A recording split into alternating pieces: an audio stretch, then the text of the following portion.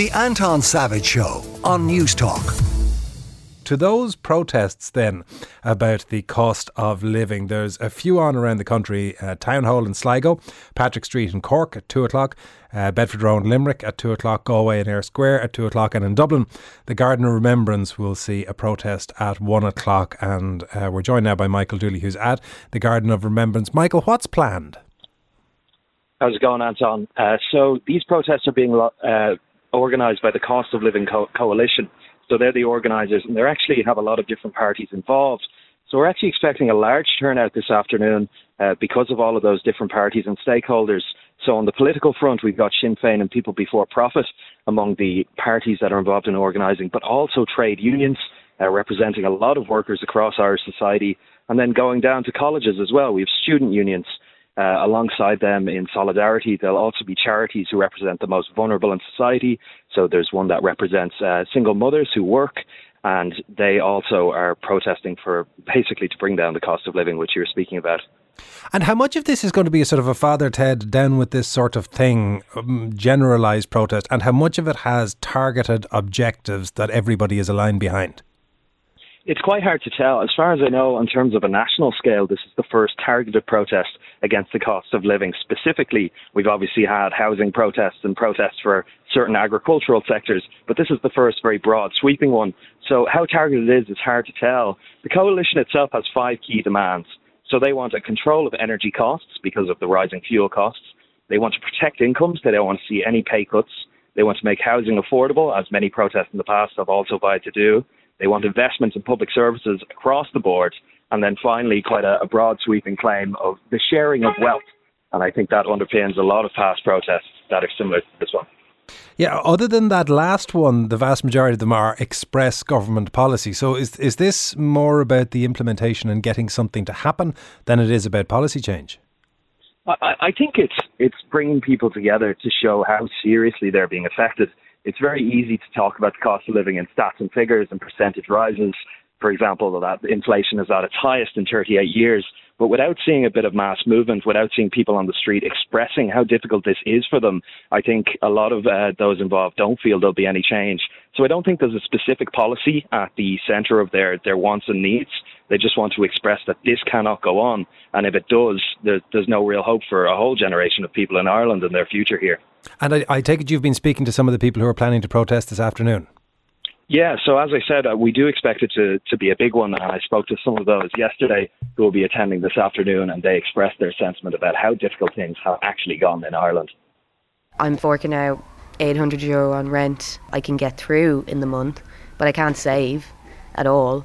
Save a small amount, let alone save for a house. So when you're looking at other major cities in Europe and you think of what you get for the amount of money you're spending, you might be spending the same amount of money on rent. But if you move to a place like London or Berlin or Amsterdam, you're getting the facilities, you're getting the transport links, you're getting opportunities, more job opportunities. So when people ask me now why I want to stay in Dublin, probably the only thing I'd say is my friends and my network.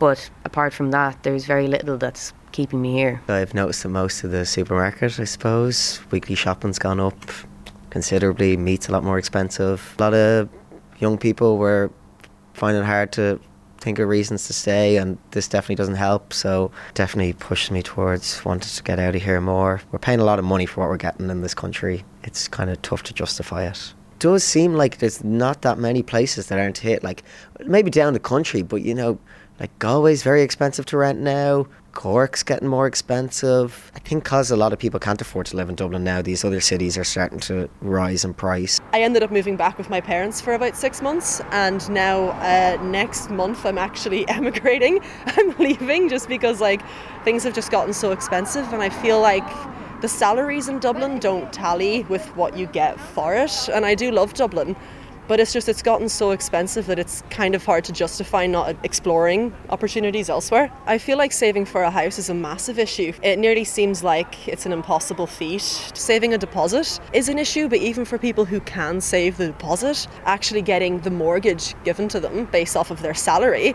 is very difficult. If you're a single person, which I am, the idea of getting a mortgage by yourself, even if you can be a really good saver, save your deposit, actually getting a mortgage granted to you that you can actually afford a place, in your hometown that you would like to live in is really difficult.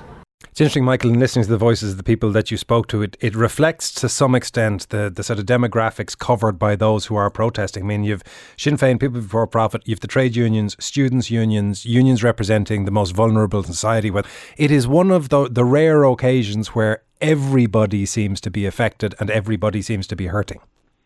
Absolutely. Out of even the other people I spoke to that you didn't hear in that clip, every single person is on the same page.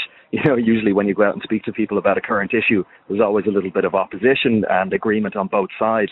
But in this case, not at all. As you say, there seems to be consensus that things have just gone too far. And yes, there are certain demographics. As you said, student unions are one of the parties involved in the protest today. When I speak to young people, they have the most visceral reaction to being able to live in Ireland, not just Dublin, as you've heard, and they just don't see a future here, and they really do think something has to change. Michael, thank you very much. That's Michael Dooley, who is reporting for us there from the Garden of Remembrance, where that protest kicks off at 1 o'clock. The Anton Savage Show, Saturday morning at 9 on News Talk.